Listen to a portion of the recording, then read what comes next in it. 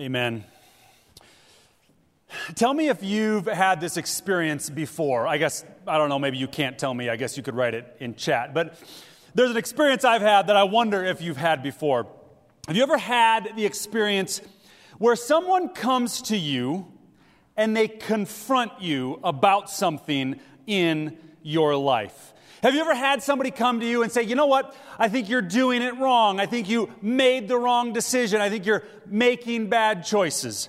Have you ever had somebody confront you in your life? If so, I bet you agree with me, it's generally not a pleasant experience. So here's the follow-up question. When people confront you, how do you tend to respond? During the first service, somebody in the room literally raised their fists, because I know that it's often true for me and it's often true for a lot of us. When people confront us, when they challenge us, when there's conflict, we often respond with defensiveness. Our hackles get raised. And so here's what we're going to do this morning, because if you're like me, the challenge and the difficulty and the unpleasant reality of that experience often leads to some unwise choices. I mean, I'll be honest, if I look back over my life, some of the worst moments where I've made some of the worst decisions have been the moments of the greatest conflict, tension in the midst of confrontation. And I don't know about you, but I'd like to try to get better at responding when those difficult moments arise. Now, you might not remember this, it's been a few weeks, but we are jumping back into a sermon series called One. We've been studying together through the book of Acts. We took a break for Advent, where we read from the book of Isaiah, the Old Testament prophet, and we learned about the comfort and joy that God gives us with His presence here on earth. Then we did a 2-part sermon series called Decisions and Destinations, where we celebrated the good things God has been doing and talked about how we can commit ourselves to making the right choices as individuals and as a church that will lead us towards the destinations to which God is leading us. But we're jumping back now into the book of Acts, and today we're going to be in Acts chapter 15. If you want to go there now, we're going to read almost the whole chapter together. And here's what Acts 15 is about. It's about conflict in the church. And it's about a church who, because of the conflict, is facing a risk of division. And I don't know about you, but I kind of think that we live in a circumstance, as we look over the past months in our country, and also we live in a world where division and conflict is just common enough anyways, where this could be a really necessary topic. And here's what I hope happens. Here's what I'm going to invite you to do. As we read through this story from Acts 15, about some Jesus followers thousands of years ago, I want you to hold in mind the way that you normally respond when conflict and division come your way. And then I want you to consider, how do we see these Jesus followers respond when conflict and division comes their way? And I'm going to make an assumption. My assumption is that maybe, just maybe, there's a bit of a gap between how we normally respond and how we're going to see the church respond. And if there's a gap, then here's what I'm going to challenge you to consider. God, I'm going to challenge you to consider praying, God, would you help me close that gap so that when I respond to conflict and division in my life, I might do it a little more according to your ways. Now, a brief summary of where we've been so far in the book of Acts. First of all, we're calling the sermon series One because the book of Acts talks about the one God who establishes His one church. He gives that church one mission, and that one mission becomes the one focus of every Jesus follower's life. It becomes their focus when everything is going well, and it becomes their focus when everything is falling apart around them. And in the early parts of the book of Acts, we got a great definition of what we mean by the church. Here's how we've been saying it. According to Acts, the church is a community of people who, through repentance and baptism, live lives empowered by the Holy Spirit and devoted to Scripture, community, generosity, and prayer. And if you're like me, when you look at the challenges in the world around you, when you think about how difficult, both internally and externally, it can be to manage the pressure of conflict, sometimes it can feel like, you know what, Carl, I don't know what you're going to talk about, but I know it won't help me because there's no hope for how big the challenge is in my life. Right? I mean, sometimes when division is rearing its ugly head in your relationships, you lay down at the end of the day and you close your eyes, but you're not sleeping because you're replaying those conversations in your head and just the anger is boiling in your heart, and that can feel overwhelming. But considering this definition of the church and what we've seen happen in the church past and in our church as well, let me encourage you with this. If you feel overwhelmed by the challenges of conflict or division in your life, maybe in your home, maybe in your extended family, I don't know where it is, but if you feel that discouragement, know this: you are part of an empowered and devoted community. You might not feel that every day. You might not choose to live that out every day, but you are part of a community with power, not because you or I is part of it, but because of the God who has established it. And I want that to be the encouragement that you take away after we've evaluated how we respond to conflict and division in our lives and how God can change that in us. The chapter of Acts 15 has a name. It's generally referred to as the Jerusalem Council. And we're going to see how a group of leaders in Jerusalem got together and navigated the tricky waters of division in their lives and in their church so that we can learn how to do it in ours. Like I said, we're going to read almost straight through the whole chapter, and it's a big chunk, so I broke that chapter up into 3 parts. So here we are, part 1, division in Antioch. Go ahead and open now to Acts 15 if you want to follow along.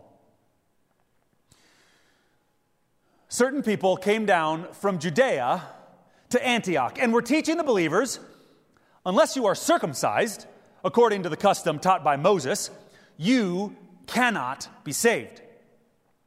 This brought Paul and Barnabas into sharp dispute and debate with them. So, Paul and Barnabas were appointed, along with some other believers, to go up to Jerusalem to see the apostles and elders about this question. The church sent them on their way, and as they traveled through Phoenicia and Samaria, they told how the Gentiles had been converted. This news made all the believers very glad. When they came to Jerusalem, they were welcomed by the church and the apostles and the elders, to whom they reported everything God had done through them. Then, some of the believers who belonged to the party of the Pharisees stood up and said, "The Gentiles must be circumcised and required to keep the law of Moses." So what we see is that church in Antioch has a group of Jesus followers. Some of those Jesus followers come from a Jewish background. So as a Jewish background Jesus follower, they have been raised living according to the law of Moses. And in our language, that would mean the hundreds of laws written down in the first 5 books of the Bible. But in particular, they're putting an emphasis on the importance of circumcision in that law. But there's another group of Jesus followers who are Gentiles. And Gentile just means not from a Jewish background. And those Gentiles were not raised following the law of Moses. So when the one group of Jesus followers confronted the other group of Jesus followers, here's what we hear happened. There was dispute and debate and disturbance. I mean, the temperature had risen so much, it said that Paul and Barnabas had a sharp dispute with them. Let me ask you this. When was the last time you experienced a sharp dispute with someone, right? That's one of those moments where if you were to walk in the room and take a look at it, you could cut your finger just on how sharp the tension in the room can feel. Pressures are high in the church in Antioch right now. And not only is there dispute, but it's clear that among the church there is a division of opinion. And here's what I know about division. Whenever you have a group of people who are committed to accomplishing something together, division is debilitating. It will always shut down your ability to accomplish the mission that you're working on. I actually think, right, if division is debilitating, the opposite of it is unity. And as I was thinking about unity, I think unity, it's like the lower back of the church. It's like the lower back of any organization, right? You know this about your lower back. You use your lower back every minute of every day. Walking upstairs, walking downstairs, picking up the dishes. And it's easy to take your lower back for granted or even forget it's there. But the moment you even just get the smallest tweak of a muscle, if one of those numerous discs gets just a little out of place, suddenly that little injury to your lower back hinders everything you do. Well, that's what division is. It's like you throw out your lower back and it is debilitating for everything the church is trying to accomplish together. As I thought about it, I can think of at least two ways that division is debilitating. First, it destroys our chances of success. I mean, if God has given us a mission that He's invited us to participate with Him in accomplishing, if we're spending all our energy on the division, we're much less likely to successfully accomplish what God has given us to do. And then second, even if we do manage to succeed, it degrades the impact of our success. And here's how I know that. We talked about this before, but Jesus prayed for you and for me and for us. And Jesus prayed that His church would be one, that we would be united. So God hasn't just given us a mission, something that we're supposed to move towards. He's given us a manner in which we must accomplish that mission. So if we're carrying out God's mission while being divided, we're not doing it the way that God has intended us to do it. And so even if we do succeed, it degrades the impact of our success. And you've seen this in your own life as well. I mean, think about at work when you're on a team and one of the people on the team is just constantly sowing division amongst the work on the team. It debilitates everything you do. Think about the most critical relationships in your life. If in your marriage, if in your relationship with your kids, if in your relationship with anybody critical in your life, you're experiencing division, you know that it is completely debilitating to anything you would hope to accomplish in that place. So, what do we do when that division rears its ugly head? Well, I'll be honest, I know sometimes what I want to do is I just want to walk away and see if I can just ignore it long enough that it'll go away. But I know that that never works, yet I still seem to try it again and again. So maybe I need to take a lesson from the early church. And what did they do? The text we just read said they sent a delegation to the leadership in Jerusalem. What did they do when division came? They chose to seek wise counsel. We talked about this a few weeks ago in our decision series. What's one of the best ways you can make great decisions? You can make sure you don't make the decisions alone. You can ask yourself, am I isolated in any critical decisions in my life? And we see the church in Antioch taking this excellent advice and choosing not to go alone. Instead, they seek wise counsel for their decisions. If you have conflict or division in your life, do you need to seek some outside counsel to speak into and guide you in that place? And then critically, who are the people that you could seek out to find counsel to speak into the division you're experiencing in your life? Lesson number one we can learn is wherever there's division, make sure you don't go alone. That brings us to part two, discernment in Jerusalem. The story continues. The apostles and elders met to consider this question. After much discussion, Peter got up and addressed them. Brothers, you know that some time ago, God made a choice among you that the Gentiles might hear from my lips the message of the gospel and believe it. God, who knows the heart, showed that he accepted them by giving the Holy Spirit to them, just as he did to us. He did not discriminate between us and them, for he purified their hearts by faith. Now then, why do you try to test God by putting on the necks of Gentiles a yoke that neither we nor our ancestors have been able to bear? No! We believe it is through the grace of our Lord Jesus that we are saved, just as they are.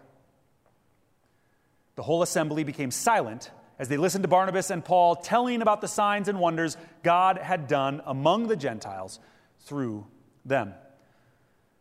When they finished, James spoke up. Brothers, he said, listen to me. Simon has described to us how God first intervened to choose a people for his name from the Gentiles. The words of the prophets are in agreement with this, as it is written.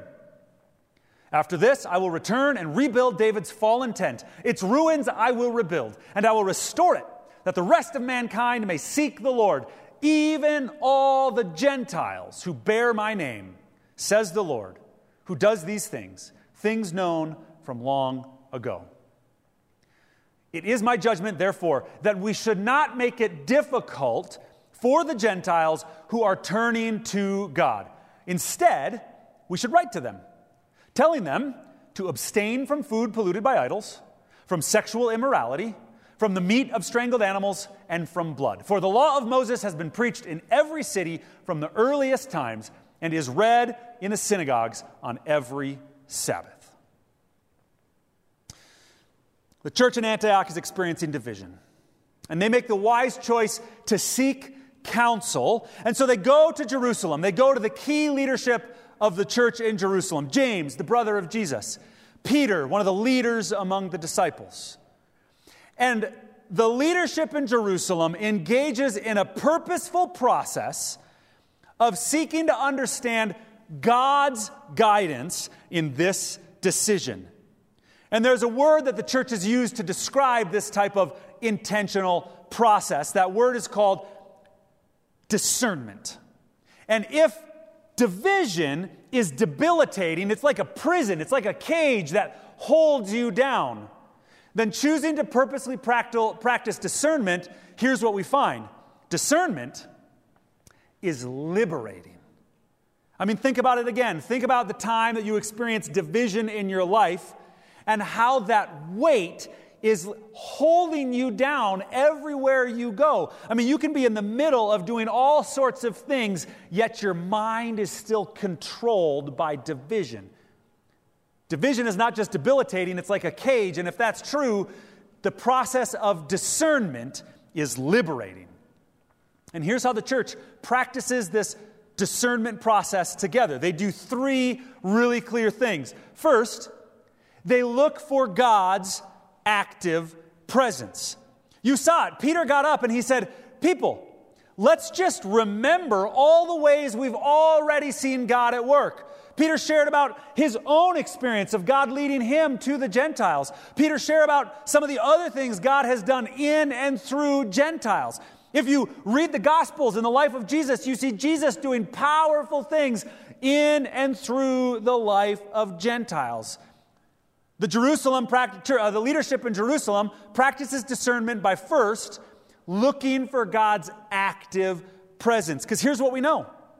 Wherever you see God at work, go join him there, and you're pretty much always guaranteed to be moving closer to the will of God.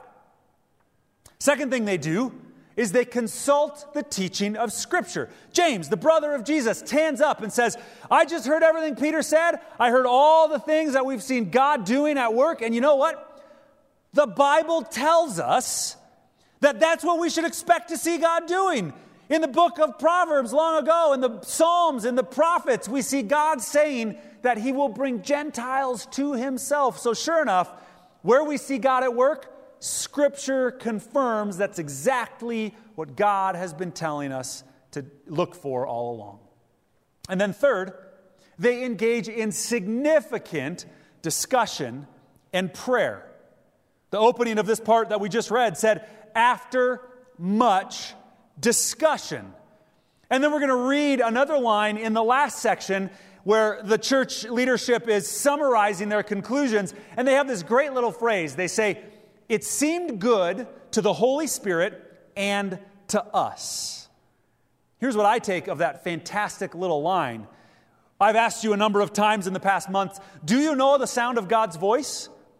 And maybe we need to learn how to be quiet and practice stillness so that we can quiet the words of our own heart and mind and listen instead for the voice of God. But with this little line, it seemed good to the Holy Spirit and us. What this little line suggests to me is that sometimes the voice of God is heard in the voices of God's church in discussion together. So where is it that you need to practice discernment in your life? If you're in the midst of conflict and division that's taking over your attitudes and taking over your thoughts, then try this. Pause and ask yourself, where do I see God's active presence at work in this place? And then ask yourself, what do I know from Scripture that confirms or clarifies what I see God doing? And then ask yourself, who do I need to engage in discussion and prayer with so that I can make sure my choices going forward are not what I desire, but what God desires for me? Here's what I think, and here's what I experience when I think about what it's like to live in the midst of division. In division, we can look at each other in anger, or we can look away from each other in apathy. I mean, think about that moment. I remember one time where I was sitting across the table from a member of a team I was leading, not anybody at this church, this was in a previous organization, a team I was leading, and one of the team members came to me and said, Carl, you're not a good leader. I'm a better leader, and I should be the leader instead of you for this team. And if I'm honest, I would have loved to do two things. I would have loved to shout and say, how dare you be so insulting? Or I would have loved to just walk away and say, I'm going to deal with this later. But if instead of letting division rear its ugly head, if instead we practice discernment, we can choose a third option. We don't have to be stuck with looking at each other in anger or looking away from each other in apathy. In discernment, we can look together towards God in expectation and anticipation. Because that's the thing about discernment. If you've got two parties in conflict with one another and they're just looking at each other, we know there's a good chance they're going to butt heads.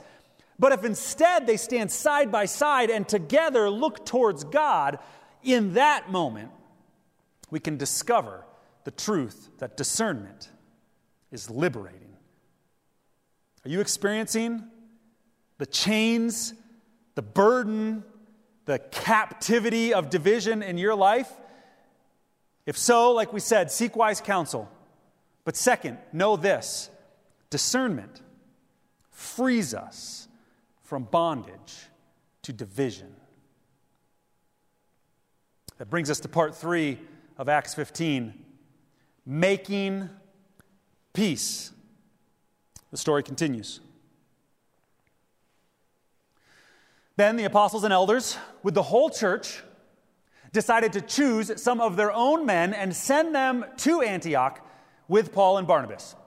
They chose Judas, called Barsabbas, and Silas, men who were leaders among the believers. With them, they sent the following letter. The apostles and elders, your brothers, to the Gentile believers in Antioch, Syria, and Cilicia. Greetings. We have heard that some went out from us without our authorization and disturbed you, troubling your minds by what they said. So we all agreed to choose some men and send them to you with our dear friends Barnabas and Paul, men who have risked their lives for the name of our Lord Jesus Christ. Therefore, we are sending Judas and Silas to confirm by word of mouth what we are writing. it seemed good to the Holy Spirit and to us not to burden you with anything beyond the following requirements. You are to abstain from food sacrificed to idols, from blood, from the meat of strangled animals, and from sexual immorality. You will do well to avoid these things. Farewell. So the men were sent off and went down to Antioch, where they gathered the church together and delivered the letter. The people read it and were glad for its encouraging message.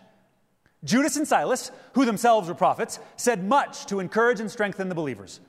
After spending some time there, they were sent off by the believers with the blessing of peace to return to those who had sent them. But Paul and Barnabas remained in Antioch, where they and many others taught and preached the word of the Lord. Now, a couple things to notice. We started with a sharp dispute.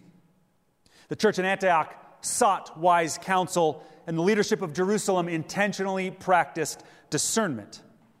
And now we see the result of their discernment process, but it can be a bit of a head scratcher for you and I because they list 4 things.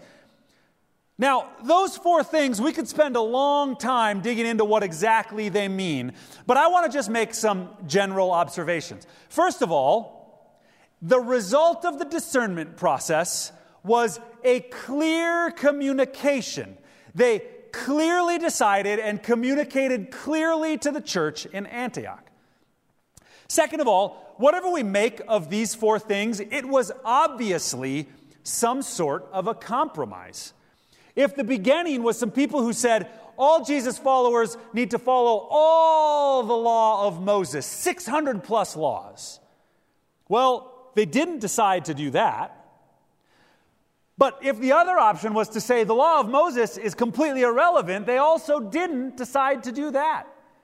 So they responded with clarity and some form of compromise for the sake of the unity of the church. And that is a powerful message for us to consider today, because this is a significant decision that they were making. I mean, the law of Moses is something that Jesus himself quoted on a regular basis. Yet they still felt that the right thing to do for the unity of the church was to clearly communicate some sort of a compromise in their decision. And then they followed up with one last practice. See, whatever this compromise meant, the text said that this decision was encouraging to the church in Antioch. And not only was it encouraging, all the people that came from Jerusalem spent more time encouraging the church in Antioch. And so here's the last thing we learn as we're trying to figure out how to, choose and act in the midst of division in our own lives. We know we should seek wise counsel.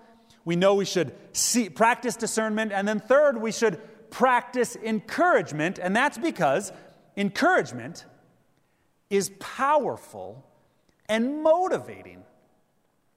Now, as I wrote that down and as I kind of was spending some time thinking about the scriptures, I realized that sometimes when I think about encouragement, I think of it, if I'm honest, a little bit like a throwaway line, like, oh, make sure to be encouraging. I think if I'm honest, sometimes I doubt just how powerful encouragement can be. So I decided to dig in, and it turns out there's a ton of research out there that demonstrates just how powerful encouragement can be. There was a study out of Cambridge that followed 4,300 children, many of whom were from families that had never been to college, and it followed them over their whole educational life, trying to answer the question, what does it take to help a student whose family has never been to college, whom research shows makes it a lot less likely that child will go to college? What does it take to help these students eventually make it into college education? And one of the things that stood out was if a student had even just one teacher who with any consistency encouraged them. And they found that a single teacher consistently encouraging a student can make it 20% more likely that student will make it to college. A 20% increase. I mean, if you're a baseball player and you go from batting 300 to 500, you just went from being mediocre to being one of the best in the world. 20% is huge, and that's just from one teacher choosing to speak words of encouragement to a student. Encouragement is powerful and motivating. If division distracts us from the mission, encouragement moves us forward in the mission. There was another author I wrote, a psychologist, who did some research on encouragement but shared a really powerful personal experience. See, the data bears out that encouragement is powerful, but your experience proves that encouragement is powerful also. She was talking about learning how to surf and how discouraged she got because it was really hard. But in the midst of her failure after failure after failure, she tried to put into words just how meaningful it was that her surf instructor chose to encourage her. This is what she said. All that I had in my glass were a few drops of accomplishment. But my instructor chose to focus on the sweetness of those drops, not how comically small they were or how much of the glass remained empty.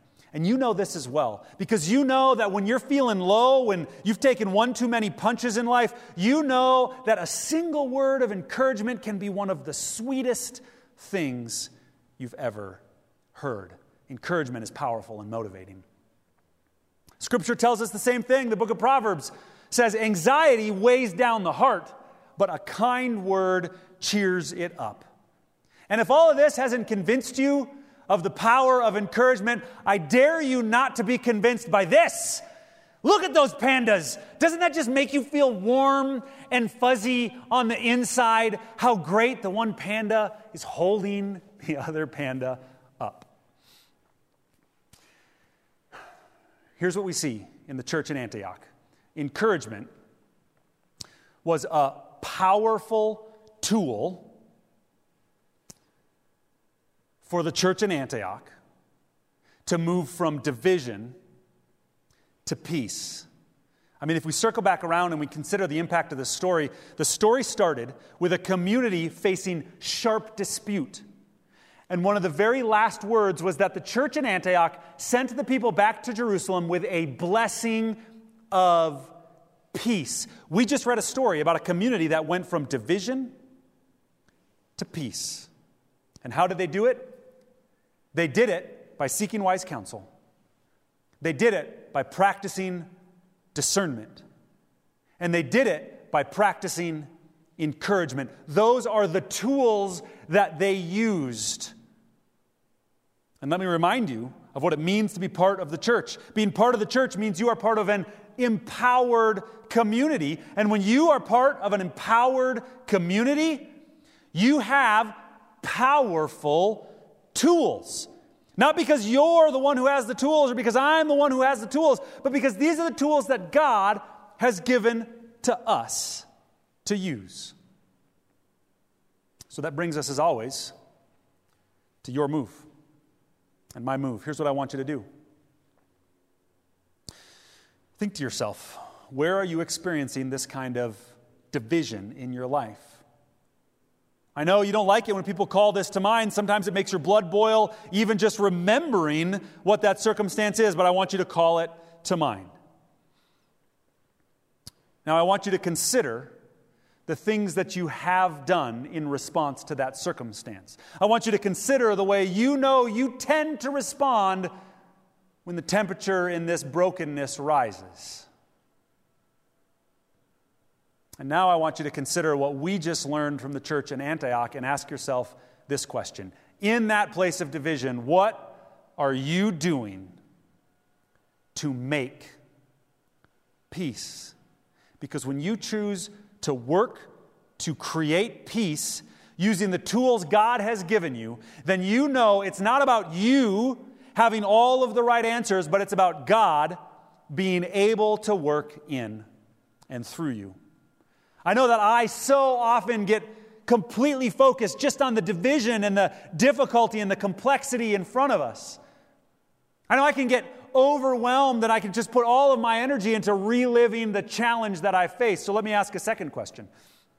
Where are you emphasizing the frailty of the world over the power of God? See, sometimes the problem is that maybe we know what God's calling us to do, but we get so focused on the brokenness that we forget about God's power that can work through us. It's interesting. This story in Acts doesn't say that the church went on to never have conflict again. As a matter of fact, we know that conflict remained in many different ways. However, it does show that they continued forward together on mission, and they had a peace that was bigger than whatever other conflicts still did come back up time and time again. That's the power of God, to be something in our lives bigger than any brokenness we face. So here's what I want to close with. I'm going to have the worship team come back up. And I want you to take serious this last question. I want you to answer it in some way. I want you to write it down. If you have a to-do list somewhere, if you have a task manager app, I want you to put it in your phone. Send yourself a text message. Write yourself an email. Write it on a paper and stick it to your bathroom mirror. You just heard evidence of tools that God uses to bring people from division to peace. So I want you to answer this question. What specific action can you take this week to create peace where there is currently division? And as you're thinking about your answer to that question, would you pray with me so that God might lead us where He would? God, again, we acknowledge we live in a broken world, and that brokenness is such a burden. It's a burden too big for us to carry, and we acknowledge too often the weight of division feels overwhelming. Too often we lose hope. Too often we give up hope and we think there's nothing we can be done. But God, we believe that the tools you have given us, seeking wise counsel, practicing discernment, practicing encouragement, we believe that those tools are powerful. So God, show us this week in our lives specific ways that we can live the way you've called us to live, so that we can create the peace that you have called us to create in our own hearts, in our family lives, in our church community. Lord, may we be people committed to following you in making peace. Amen.